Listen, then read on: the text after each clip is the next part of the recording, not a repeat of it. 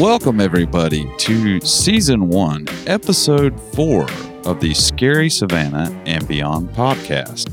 I'm your host, Brett, and with me, as always, is my lovely wife, Crystal. How are you doing, Crystal? I'm great. I'm a little jet lagged from our Vegas trip, but other than that, I'm great. Yes, we went to Vegas, and I discovered the joys of gambling this time. Well, a new gambling habit. You've already been into it, but this time you discovered craps. Yes, I already have a crippling gambling habit, and it's so good we don't have slot machines on Tybee Island, or we would be broke pretty much within the hour from when they install them.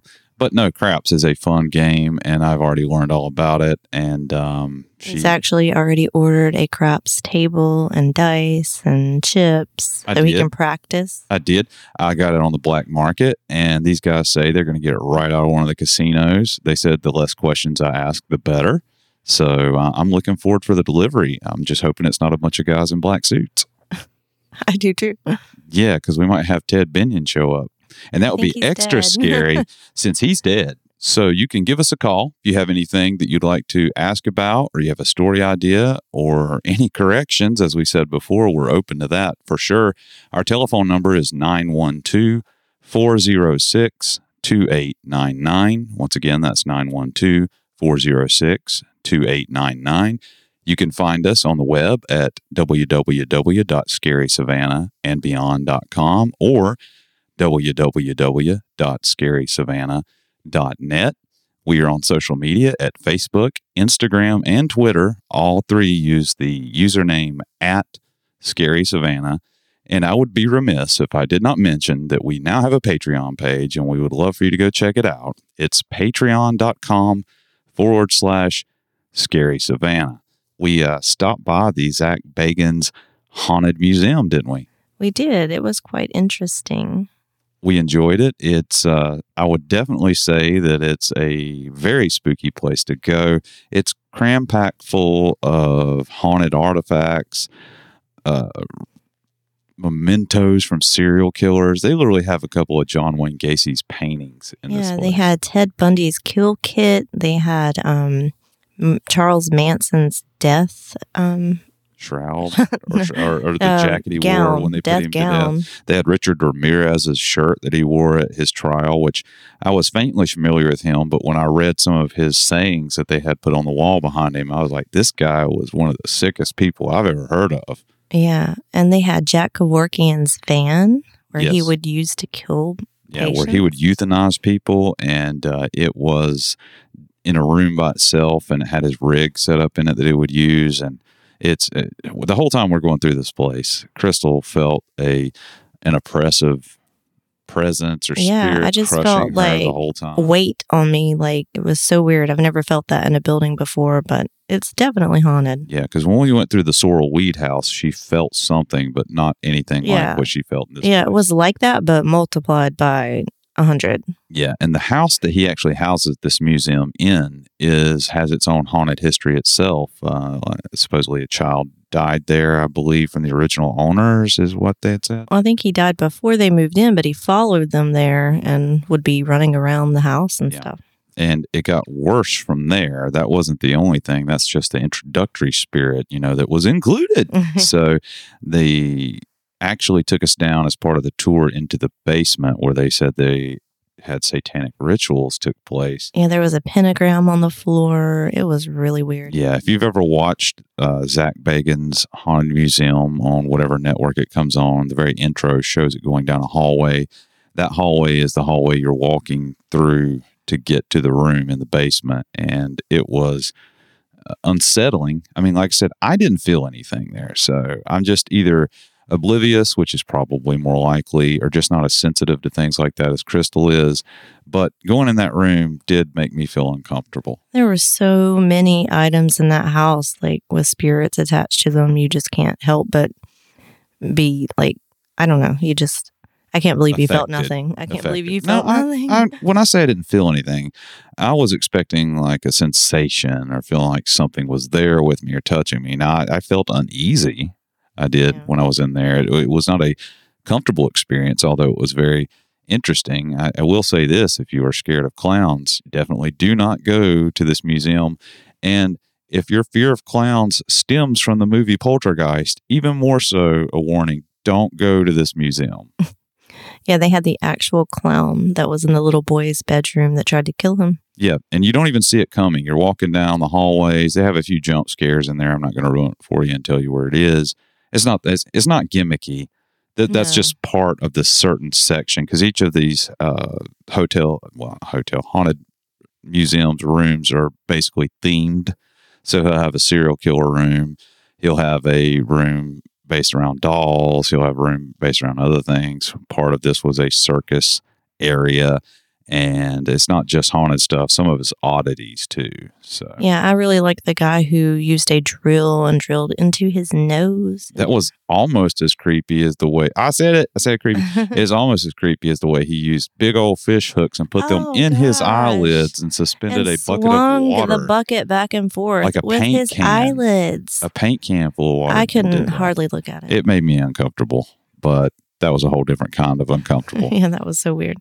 But if you go there, it's worth going. And actually, it was so good that we're going to try to probably do at least, a mini episode about it to talk about it and give more detail on the things we saw. Because if you're in Vegas and you don't lose all your money on craps day one, not saying I did, not saying I didn't, make sure you get yourself tickets to go to the haunted definitely museum. Worth the money, and you get at least a 2-hour guided tour. Yes.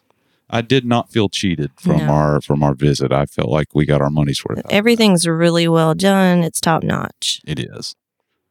So that brings us to the portion of our show where Crystal's going to take the reins.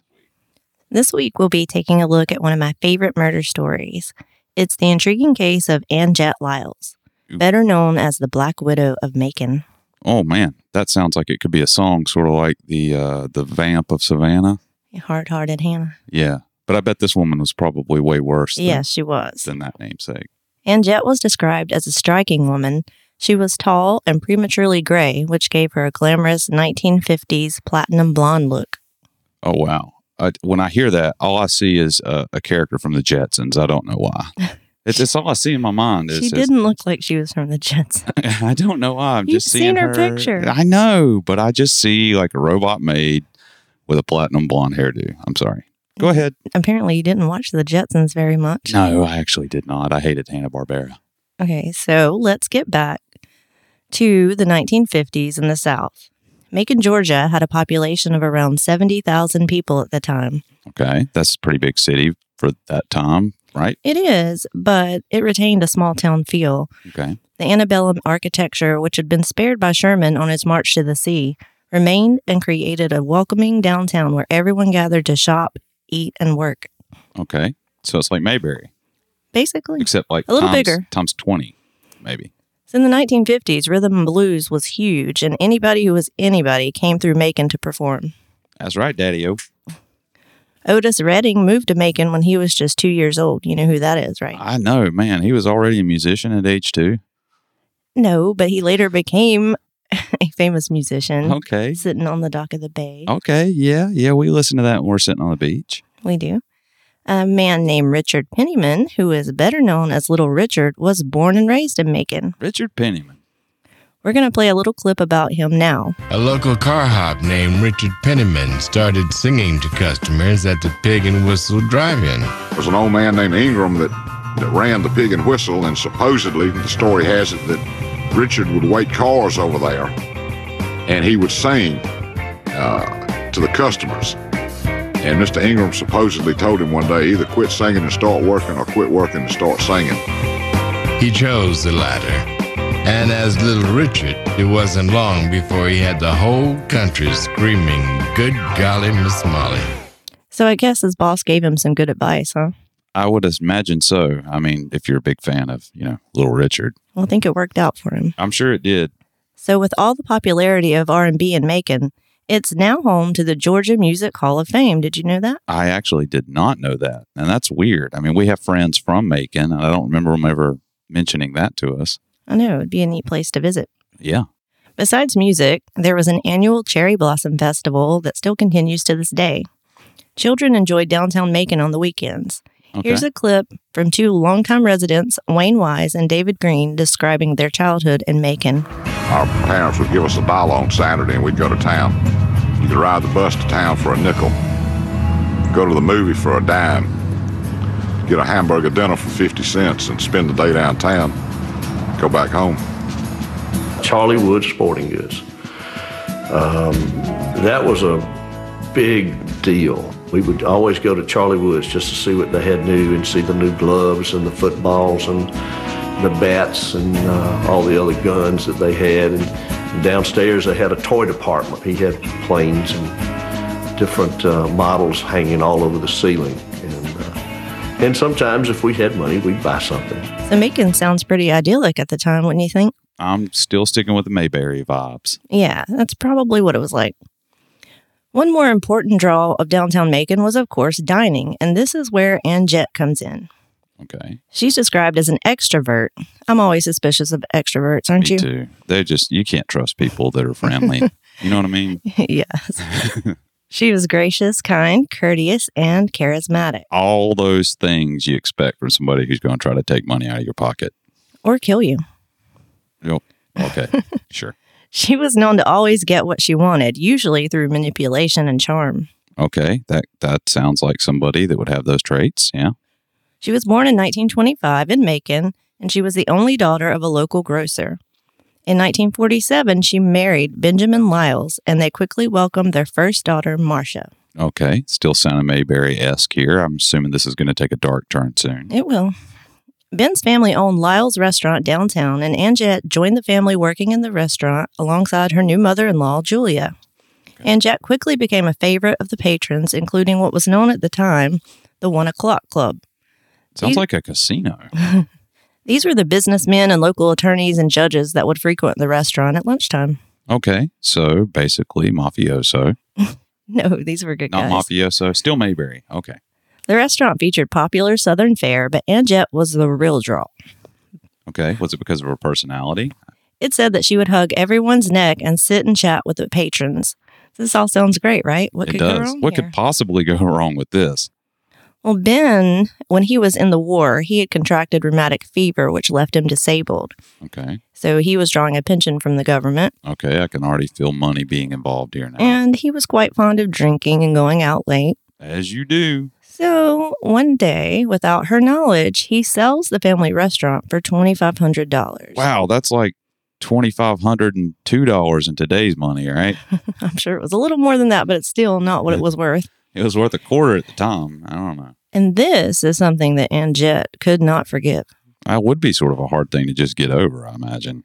Shortly after the birth of their second daughter, Carla, in 1952, Ben became violently ill.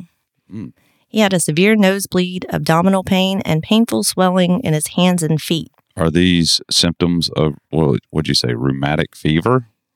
No. Okay. But the doctors didn't know what it was. He was taken to Parkview Hospital, where Ann Jett was attentive at his bedside day and night. Okay, like a good wife. She would bring him food. Or husband. Yes. She would bring him food, not wanting him to have to eat the hospital food. The doctors couldn't agree on a diagnosis.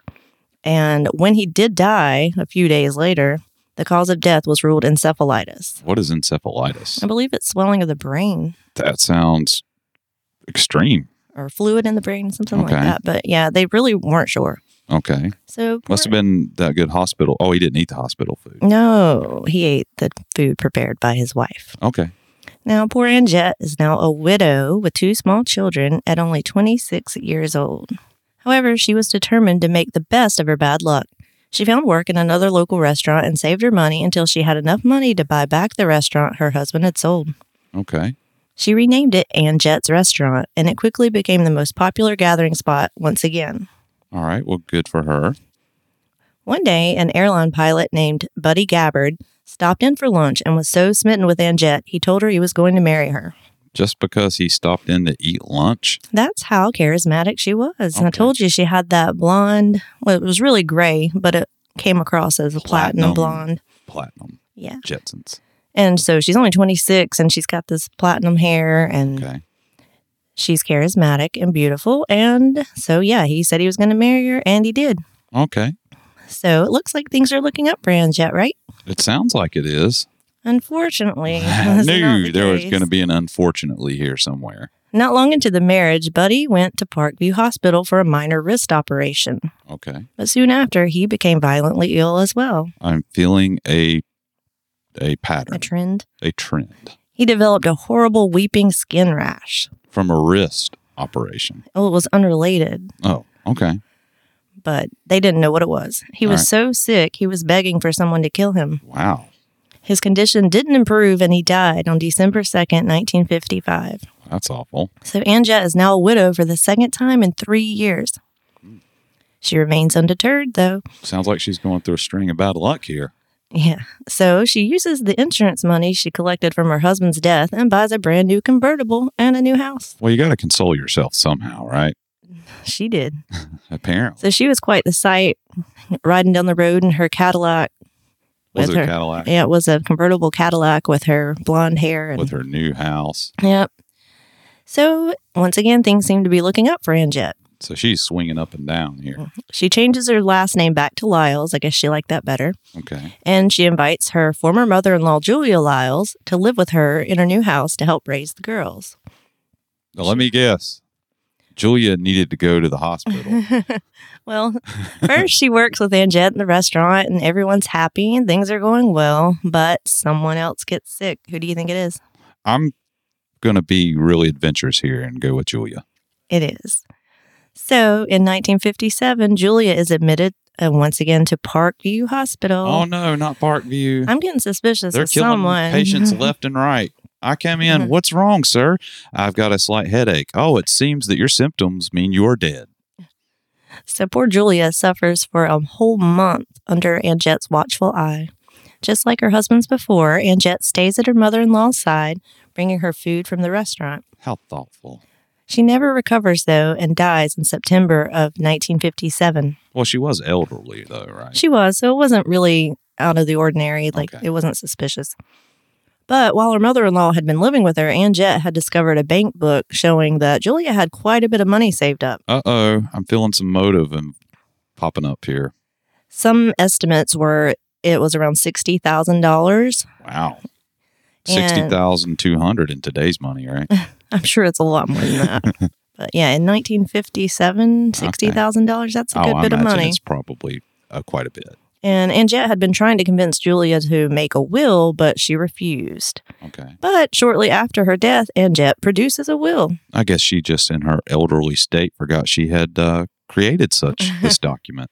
The will named Julia's other son, Joseph, and Ann Jett's daughters as the beneficiaries. Okay. And who do you think was named the executor of this will? This is going to be Ann Jett, right? Exactly. Because that means she's the one that takes care of the distribution of the funds and such. Yeah, she's right? in charge of the girls' money, so she continues her lavish lifestyle. Okay. Once again, Ann Jett is forced to move forward after this third tragedy in her young life. Now it's March of 1958, so less than a year after Julia's death. And this time, 9-year-old Marcia becomes sick. Remember her first daughter? Oh, no. She has a fever of 106 degrees. I don't like where this is going. Yeah, that's a really high fever. Yeah. So Ann Jett takes her daughter to Parkview Hospital. Oh, it's I think I'd over. stop taking them there if it It's were me. over. So she's suffering quite a bit for a couple of weeks. She's hallucinating and screaming that she feels bugs crawling on her. Wow. It's said that Ann Jett just laughed at the girl instead of comforting her. Why in the world would she do that? She's a Who knows? sicko, I guess. Well, obviously she's a serial killer here, I'm guessing. Well, we'll find out. So you remember Julia, her mother-in-law. Well, she had a sister named Nora Bagley, Okay. and she begins receiving anonymous letters. Okay. One of them says, "Please come at once. She's getting the same dose as the others. Please come at once." Okay. What in the world does that mean? We'll find that out later. We'll come back to that. Okay. Doctors weren't sure what was wrong with her, but they didn't really expect her to die. I mean, she was only 9 years old, and they figured they'd be able to treat it. Even though it sounded like she was on a bad acid trip. Yeah.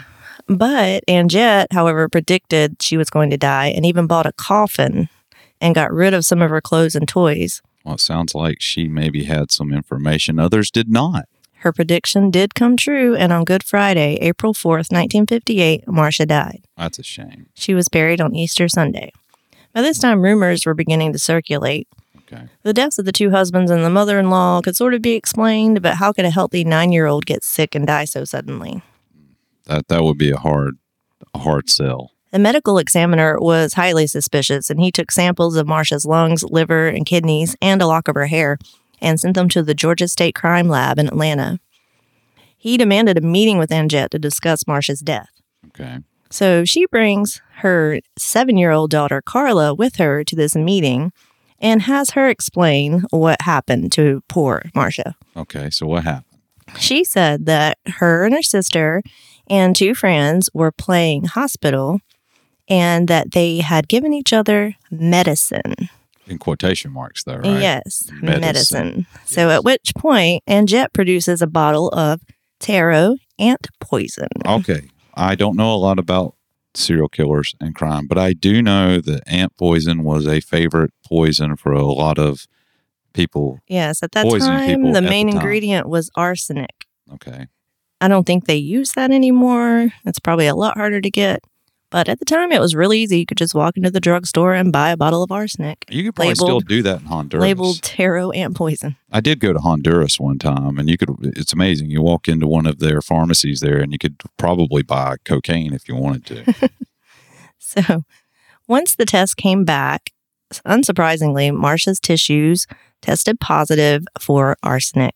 Okay. So she's making this little girl her unwitting accomplice, sounds like? Yeah, she's trying to save her skin at this point because she knows they're onto her. Okay. And armed with this information, the bodies of Ben Lyles, Buddy Gabbert, and Julia Lyles are exhumed. I'm just going to take a guess here and say Yeah, they probably all showed traces of arsenic She's poisoning. scrambling here. Yeah. So all 3 tested positive for traces of arsenic. Mm. So during this time, Anjette checks herself into the Parkview Hospital with abdominal pain and swollen extremities. Sound familiar? It sounds somewhat familiar. I don't know where it might be causing me to think there's a trend, but it sounds like the 7-year-old's trying to knock off everybody is what I'm thinking here. Yeah, it was Carla. So a friend of Anjette Lyles, Judge Taylor Phillips, who at the time was a young lawyer, told Anjette to get a lawyer and not say anything. Good advice. She asked him to represent her, and this was his response. We're going to play a clip. I told her, I said, Anjette, you need to get a lawyer before you do anything. Just don't make any statements, just get yourself a lawyer. And she said, well, would you represent me in this? And I said, no, I won't. She said, why not? I said, well, I'm afraid I believe you're guilty as homemade sin, and I just don't want to participate in it at all. So you can see even some of her friends thought she was guilty at this point. It sounds like he was pretty competent. Yeah. So on May 6, 1958, Bibb County Sheriff's deputies arrested her at Parkview Hospital. They searched her house and found 2 hidden bottles of taro ant poison. No surprise. But more interestingly, they found a bunch of items used in voodoo. Uh-oh. That's definitely taking a weird left turn here. Yeah. There were candles, powders, oils, charms. She had roots and other voodoo paraphernalia. She would burn the candles and talk to them, telling them what she wanted. White candles were for peace, red candles were for love, green candles brought luck or money, and orange candles kept people from gossiping about you. Uh-oh. I bet she's got those burnt down quite a bit. But she also had black candles, and those were burned when you wanted someone to die. Not so cool. all this is highly unusual for a white woman in the suburbs In the 1950s. in the 1950s in Georgia. Yes. Well, actually, I would say that would probably be true in pretty much any time period. Yeah, but it was really, I read that there are more churches per capita in Macon than anywhere. I did not know that. That's interesting. Yeah, so it was shocking. She was known to visit palm readers or spiritual advisors, and this really shocked this God-fearing town. And now everyone who ate at Anjette's was scared they were being poisoned. So people were still eating there? After all that, they're Yeah, still well, like, she's in jail. well, it's not that those big of a collard greens risk. are good. Now, I've seen there are some stories that people, and it's not stories that people do this. There's this delicacy, and I think it's Japanese, and it's puffer fish. And supposedly it's very fine dining. But if you don't know how to prepare this fish, it's got an extremely potent toxin that will kill you very violently. The chef preparing it doesn't prepare it just right. It will literally kill you. That So just sounds like too much of a risk for fine dining. It really sounds like That's sort of where you're taking your situation at when you go to eat at Aunt Jet's restaurant. We're not going there. Well, she was in jail, so I don't think she's poisoning anyone else. Well, how do you know that it wasn't 7-year-old Carla? I don't think they let her cook. Well, how do you know? It's the 1950s. Maybe that was Maybe her job. they did. But like rumors were running rampant in town. One day, a man who was an attorney just dropped dead in the middle of a courtroom, and everyone was saying he was poisoned by Aunt Jet. Okay, so she's sort of turning into a witch here. Yeah, yeah. So it's unconfirmed. It probably had nothing to do with her. So while she was being held in the county jail, and at this time, the jailer and his wife, Byris Goings, lived in the building, and she would let Aunt Jet come in and watch TV with her and smoke a cigarette. This is a clip of Byris recalling her time with Aunt Jet. My husband had to work the night shift, and I'd be lonely sitting there, and I'd bring her in and let her watch television with me, and we'd have coffee, and she smoked, and so she would have coffee and a cigarette or a cookie or something. Seems people were sympathetic to Aunt Jet, even though she was accused of these horrible crimes. It must just be because she was just such a magnetic personality, I guess. Yeah, they just couldn't, even though they knew it was probably true, they just didn't want to believe it. I guess. Like most people, I think, don't want to expect the worst of people, even if they know what they're capable of. So the town was parted in the middle on her guilt and innocence, but jury's election was very difficult because half the town is related to her and the other half knew her, so who were they going to pick? An impartial jury of your peers, Impartial. Right? Impartial jury of your peers. It was very hard to find. Okay. So on October 6, 1958, her trial started with a packed courtroom expecting a salacious tale about black magic and murder. But the prosecution decided to stay away from the voodoo aspects and focus on the more tangible evidence, arsenic and insurance money. I think that was probably smart on their part. Yeah, she did have insurance policies on all the deceased. On all the deceased. And they found out that Julia's will was forged. The signature was forged. You are kidding. Employees at Aunt Jet's had seen her burning candles and talking to them on several occasions. Talking to the candles? Talking to the candles. You tell the candles what you want, apparently. Okay. And you can like slide a little piece of paper under them with your request. So you're just bribing the candles. That's how that works, yeah. Okay. Like I said, she would take food and drink to the victims while they were in the hospital. Employees had seen her go into the bathroom with the food and her purse. So presumably the poison was in her purse, and that's where she laced it. Uh-oh. So remember those anonymous letters we talked about? I do.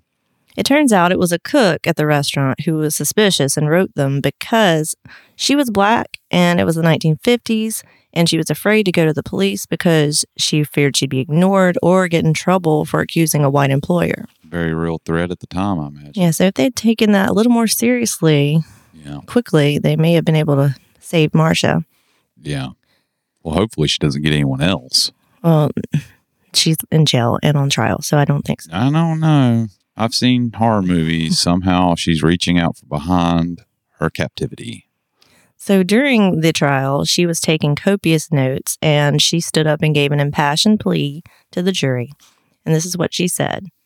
"Gentlemen of the jury, I have not killed anyone. As for laughing at Marcia's hallucinations," she said, "when I get upset, I laugh. I can't help it. I have done it all my life. Instead of crying, I laugh."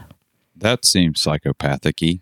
And notice she said, "Gentlemen of the jury." Were there no women on this trial? Well, it's 1950s Mayberry. Maybe women weren't allowed to juror. I don't know. Well, when she said, "I have not killed anyone," I mean, really, that sold it for me. Yeah, I believed it. Yeah. So she seems unfazed by this whole thing, even though she's on trial for murder. They said she was as vivacious and bubbly as ever, even joking with Byris, the jailer's wife. Someone told Byris to take a bottle of ammonia with her in case Aunt Jet fainted at the verdict. It was sitting on Byris's lap, and Aunt Jet and her were joking about it. So that seems really weird. Either she's really out there or she really thinks she's going to get off of this rap. Yeah, she thinks that there's no way they're going to convict her. Yeah. But on October 13th, 1958, the jury comes back in less than an hour. Now, that's usually not good for the defendant, right? It's never good. So she was found guilty and sentenced to death in the electric chair. Ooh, that's hardcore. And this is the first time she cried, is when Byris took her back to her cell. Oh. Here's Byris recalling the moment. we went back upstairs and I put her in the cell. And I went over to her and I put my arms around her and I said, Anjette, I'm so sorry, darling. Maybe things will work out. And she broke down and cried. And that was the first time that I had seen her cry. She said, I expect they're going to fry my hide. Now, that's just exactly what she said. So this is the first time she'd cried during the entire trial. So this makes me think she's most likely crying for herself rather than the deaths of her family. I'm certain she doesn't care about them. Obviously, she doesn't. Since it was the 1950s, it was difficult to execute a white woman. Okay. Since no woman had ever been executed in the electric chair, and this is 1950 something, it's going to be very difficult to carry out her sentence. Yeah, that's a pretty gruesome way to go out, I imagine. Yeah, so after all her appeals were exhausted, the governor at the time, Governor Ernest Vanderveer, appointed a sanity commission just weeks before her execution. They found her criminally insane. Oh, they don't put those kind of people to death, do they? They cannot. And in the hospital, Anjette studied the magic arts and told fortunes with playing cards. She told a friend, they think I'm crazy as hell, and I'm going to let them keep thinking it. Because if they don't, they're going to fry my ass. Okay. Well, if anyone fits the bill for criminally insane, based on what you've told me about her, I would say she's got to be a candidate. Yeah, so she was admitted to a mental institution where she remained until her death in 1977. And while in the hospital, she worked, believe it or not, in the hospital kitchen. I knew you were going to say that. I was going to say she was either volunteering at the Parkview Hospital through a prison release program, or she's cooking everybody's dinner. Yeah, she So how did. many people died in the jail?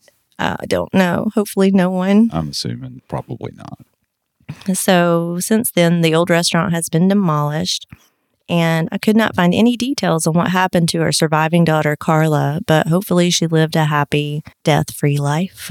Yeah, that's always the goal, a death-free life.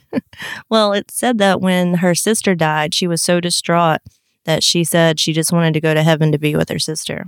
Yeah, what a So that's so monster traumatic this for woman was. little children. Yeah, what a monster. So you think the people that were around her when they gave this verdict and gave her the chair, do you think they were shocked? I think they were, because even though they probably thought she did it, they didn't think that they'd be able to find her guilty because of who she was. Yeah. Everybody loves her. Everybody still loved her. They can't believe that she did what she did. They couldn't. And that is the fascinating story of Anjette Lyles. That is fascinating. We're going to have to go to Make It and at least check it out. So this brings us to the portion of our episode, which we like to call Layla and Coffee Talk. And this is where we detail the exploits of our two worthless dogs. They're not worthless. Well, they're not worthless. They're all right. I like them okay. So this was Coffee's first Thanksgiving with us, and it's Layla's favorite holiday because she likes all things food. She celebrates food and all forms of food. Yeah, so she was very thankful for her turkey. And what happened was our oldest son likes the turkey leg, and he had left his plate up on the counter, and Coffee knocked it into the floor, and so they got into a brawl. There's one thing you don't bring between dogs, and that's food, Especially turkey legs. Yeah, turkey legs. It's over at that point. You know, they're going to fight to the death over one morsel. They would fight to the death over the grease from the turkey leg. Yeah, so we were downstairs and we hear this huge commotion. So the kids are having to break up the dog fight. So we're like, it's not Thanksgiving unless there's a fight. Exactly. And this time it just happened to be the dogs. I don't think the rest of not us the fault. family. So. No, it was the dogs. It was just the dogs. But there was no blood drawn. No, it was over quickly. Because that's happened before. That has happened. Yeah. They both got scars all over their face from food-related incidents. So other than that, it was a great Thanksgiving. Yes, it was. So thank you for tuning in to this episode of Scary Savannah and Beyond. We would once again like to just mention that you can find us on social media at Facebook, Instagram, and Twitter. You look up the username at Scary Savannah. You can also give us a call if you'd like to talk about any of these cases or have some details or corrections. Our phone number is 912 912-406-2899. That is 912-406-2899. And if you have any ideas for stories you'd like for us to cover, we'd also like to get that information as well. Just give us a call at that number and leave us a voicemail. We'll definitely listen to it. We may end up playing some of these voicemails on the air at some point. We also have a merch store. Oh, yes, we do. And it's got some really cool stuff on it, doesn't it? Yeah, we'll be adding more things right now. It just has some shirts and a backpack. And a hoodie. And a hoodie. Don't forget hoodies because they're the bomb. But it is on our website, correct? It is on our website. You can go to our website at scarysavannahandbeyond.com or scarysavannah.net. And there's a link for our merch store. And go check that stuff out. It's pretty neat. So that just leaves us with one last thing, I think. Join us next time in Savannah, where the ghosts and the good times live on.